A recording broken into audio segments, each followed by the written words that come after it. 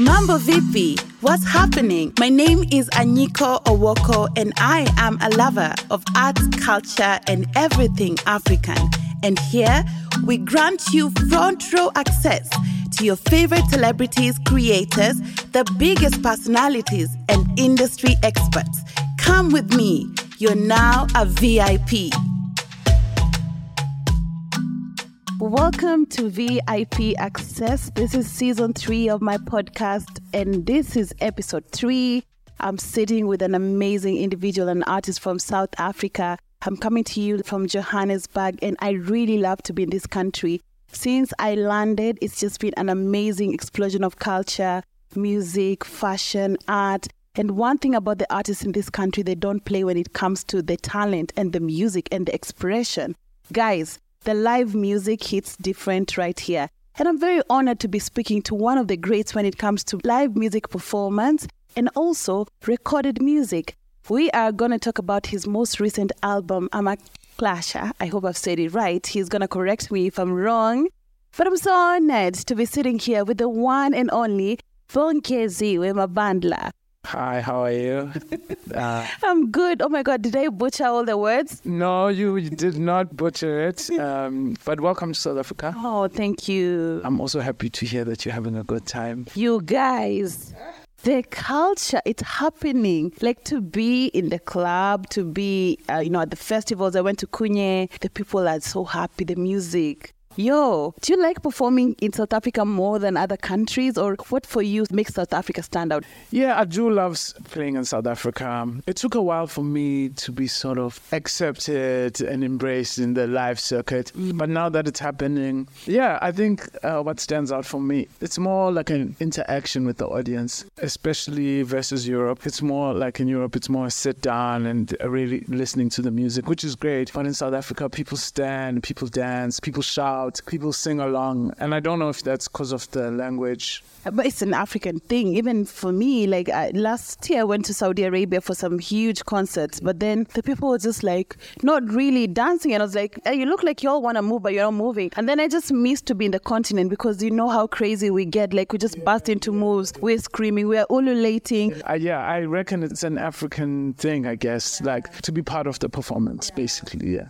So first things first, say your name, your first name. How do I say it? It's Bongeziwe Mabandla. Mabandla.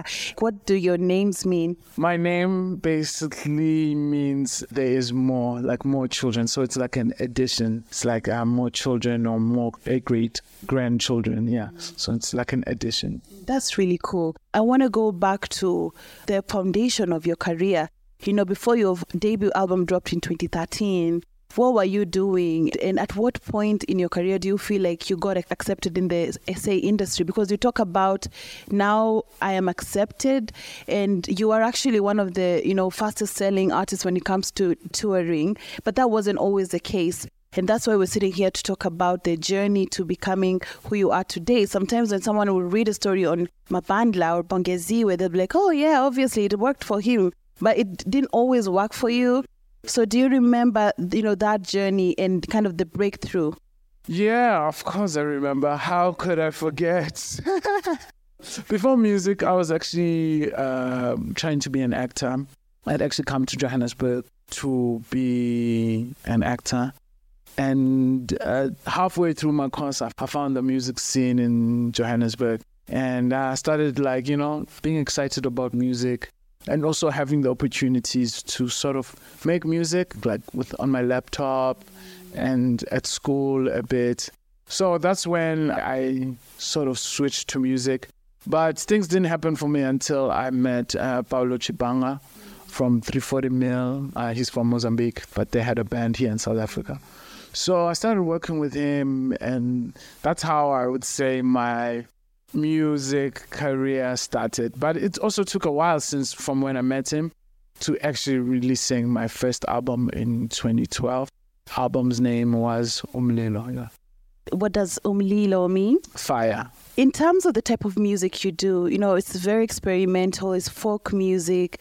Why was this your choice of music? I think with every artist, or I assume with every artist, you try and make the type of music that you like or that you grew up listening and that you sort of resonated to. So On the folk side of it, I definitely resonated with artists like Tracy Chapman and Lauryn Hill. Those like very soulful, like guitar, acoustic artists, India Arie, Bob Marley. So, I knew that if I ever had the opportunity to make music, that I would, do something similar. But now I feel like my music is changing and I'm experimenting with different expressions of music. So there's definitely feels of electro now, R&B. It's just like it's a mashup now. And what's life without, incorporating change and experimenting? It would be so boring. Yeah. What would you say was the biggest shift between your debut album and the last two albums? I feel like with each album, it keeps growing and getting better. This album just came out now, so it's still, finding its legs. But definitely the previous album before this one, the Emini album, which is like a love album, which talks about relationships.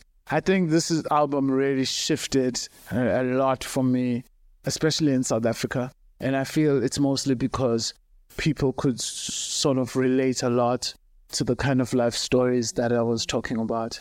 Which one is the Times album? The Times is Amaxesha, which is my current album now. But Emini means something similar. It means days. So it's like a tied in. It's the times and the days. So it's all about moments and like experiences, and putting those experiences together. They make times and they make days, basically. And it is the Emini album that actually won Best Alternative at the Summer. Yes, and the previous album to that, Mangaliso. So those two albums won Best Alternative albums, That one must have been really amazing for you to see your work, being recognized on such a big award ceremony and platform. What does that mean to you? Do you care? Because a lot of artists say, I don't care about awards and stuff like that. But I know Summers is a biggie in South Africa. Yeah. I think it validated a long-term dream of being South African and, watching TV and watching my favorite artist at the Summer Awards. And I think it does kind of say that, hey, people are watching, we recognize your work. And I think it's important for an artist to feel that their work is recognized. But with saying that, I feel there's a lot of great artists, that don't have Summers. So I don't think it's always an indication of like you're a great artist or you're not. But I'm just grateful that for any sort of appreciation. I want to talk about your most recent album, Amaxesha. What was the inspiration to make this album? What did you take in consideration for the people you wanted to work with on this album? Straight from the writing, the production, and even the distribution. Yeah, this album really came through at the heat of lockdown here in South Africa. And I decided to make it a similar theme as my previous album because it was so soon after my album came at the beginning of the lockdown. And so I started writing sort of in the middle of it. So I think that was the one big thing that I wanted to continue the same sort of conversation on the previous album. So it's very much a love album and it talks about relationships and love. But what I gathered from this album more than anything, even though it's about love, it's also at the end, I think the conclusion is very much also about self-love and self-realization, which I think is also quite an important topic. Yeah. And there's a song from this album, Bangatini, which I really love. So tell me more about the writing and what the message is in this song. So that song is written about the idea about separating from someone and being apart and then sort of coming back together and trying to work things. And the reason I thought this was a powerful subject is because I started to see that in my friends and in the circles that you do find that couples sometimes try and rework their relationship. It's always such an interesting moment where you rebuild on your love or reconnect. And that song is about that, reclaiming love. And that's why No Babangatini means no matter what they say. And it's about like forgetting what people have to say and forgetting logic and sort of following your heart. Yeah. In terms of, South African radio, media scene and the industry itself, do you feel like there's enough room for artists as yourself who, stay true to the genres and even the messages? You're not just writing a song for it to be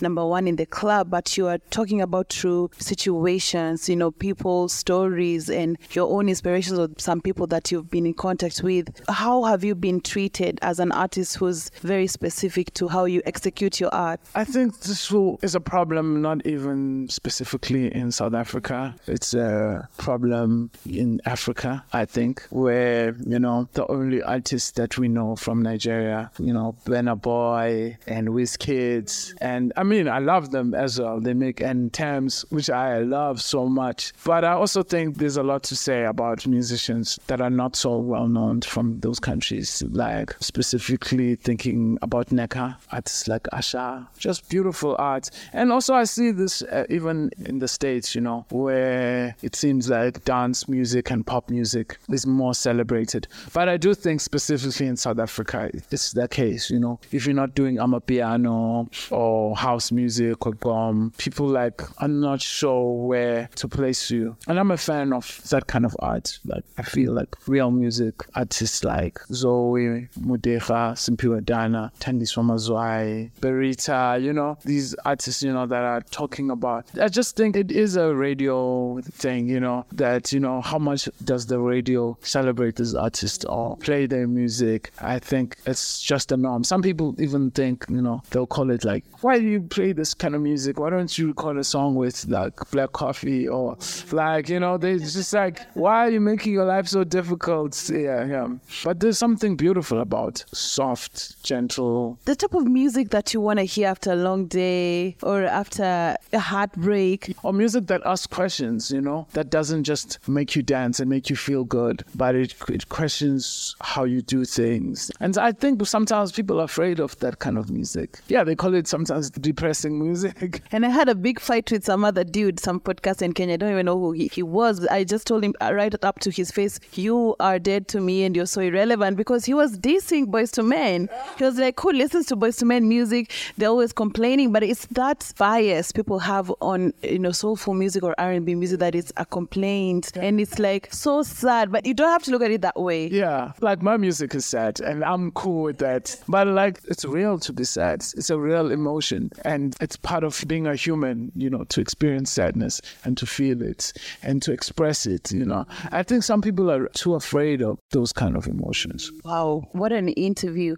And it's very interesting. In the last episode of my podcast, I was speaking to Munyei, and he was also talking to me about his album Makulu, which is a dedication to his grandmother and all these stories around his grandmother and even his choice of singing in Venda and, that being something off the usual course. Yes. So it's very interesting that so far in this podcast, I'm speaking to, pioneers in their own way, but also relentless artists at, their authenticity. It's what's gonna make you stop making this music? Is there anything that's gonna make you stop? I mean, they've tried, they've tried.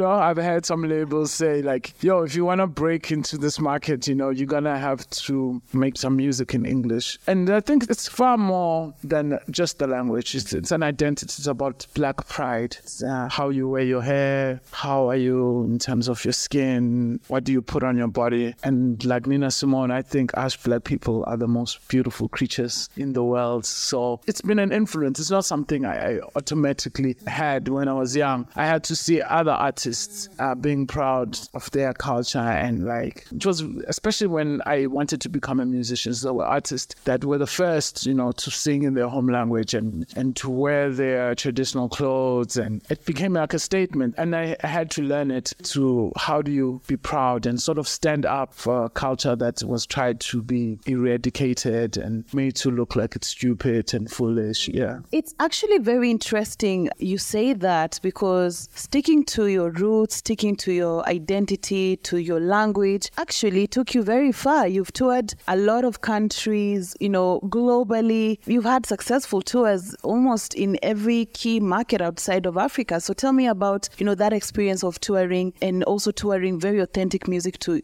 South Africa and Africa how were the people receiving you? I never really planned for it, but I when I started making music, a lot of people say, you're gonna play around the world, and I was like, thank you for being so nice. I appreciate it.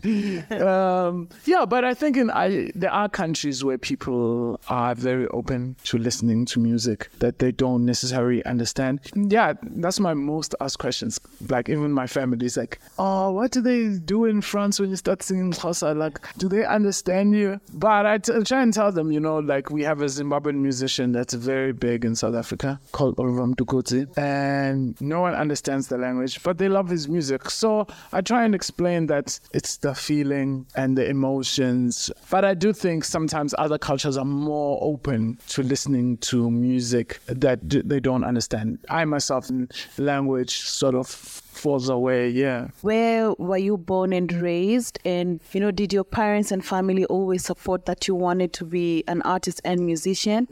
I grew up in the Eastern Cape, in a small town called Zolo. And definitely my mother and my family supported me becoming a musician. I think they saw my reports and they were like, you definitely need to become an artist. There's no other choice. For real?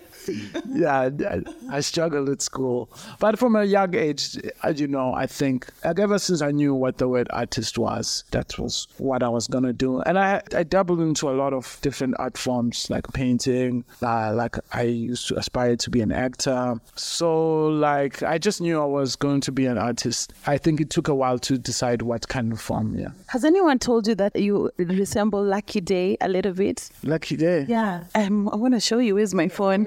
Do you see what I mean? I see what you mean. And I think you will love his music. Where is he from? He's from America, and I think he might have some African roots. I'm not sure. You will love him. My twin. Yeah. Yo, Lucky Day. So what's the plan, for the rest of the year? I think this year has been really busy, for the industry at large. Even in Kenya, since COVID, things didn't really open until this year, like full blast. From January, everything has been busy. I know you've been working very hard on the album. Now it's out. You're still promoting it, planning tours here and there, and very soon it will be December, and again it's touring season. So what's the plan for the rest of the year, and what would you like to see happen for your brand even in the coming years? I'll say my big wish is to play more African countries. It's been great touring European countries and eye-opening and to see different cultures. But there's always just something that opens up in my soul, to experience another African culture. I think sometimes we know so little about each other. And I think it's eye-opening. The few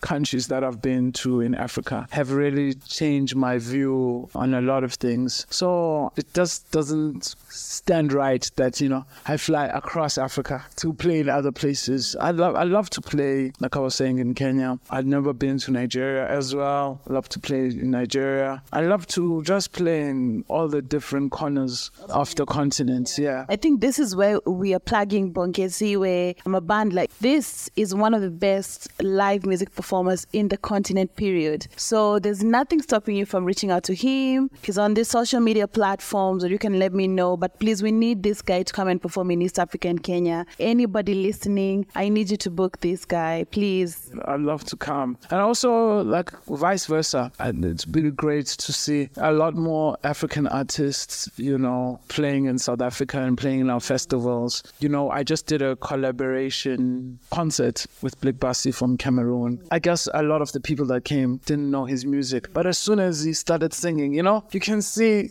them discovering a part of themselves and the awakening, And I hope to do more collaborations like that, because what I love most about African music is how site-specific it is. You can hear music and this music's from Zimbabwe, or you can hear music and you can hear this music is from Mali. And even now with the rise of the Amapiano genre, you can actually hear this is Amapiano from West Africa, from East Africa, from Southern Africa. Because for instance, the Kenyans will be singing Amapiano in Swahili, Nigerians obviously in Pidgin. If I listen, I will tell this is a Nigerian singing a piano from like Southern African. So even though it might be the same genre, there's something very specific to a different African country and the way another African is interpreting it. That's the beautiful part. Yeah, and I think we need to explore more those sounds, you know. Being lucky enough to hear music from Cape Verde, Morocco. My favorite music is definitely from Mali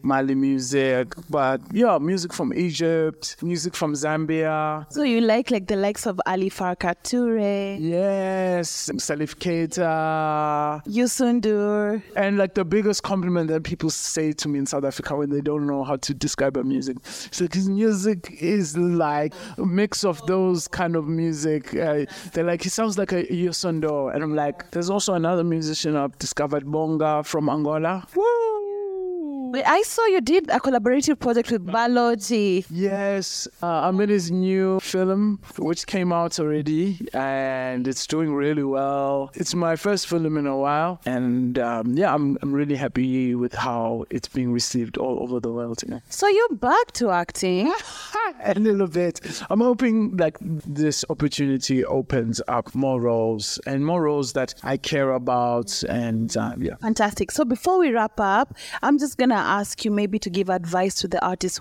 What should they do to stick to their authenticity? I don't want to use the cliche that Africa, your time is now, but I do think that there's something really incredible about Africa and African music and African arts. You cannot deny it, and you can see the world is only recognizing it now, but there is something powerful with how we do things. I heard somebody say, like, sometimes when you are African, you do not see the value of what you're doing because these things, they come so easily to us and so naturally to us that it's hard for you to value it in a currency kind of form. So I thought, like, that's really interesting because, you know, singing, dancing, making art are things that are natural to us, and they come so easily. And I think we do art like no other culture does it, and definitely I think that's one of our strongest things that we have. You know, it comes inherently, it's natural to us. Yeah.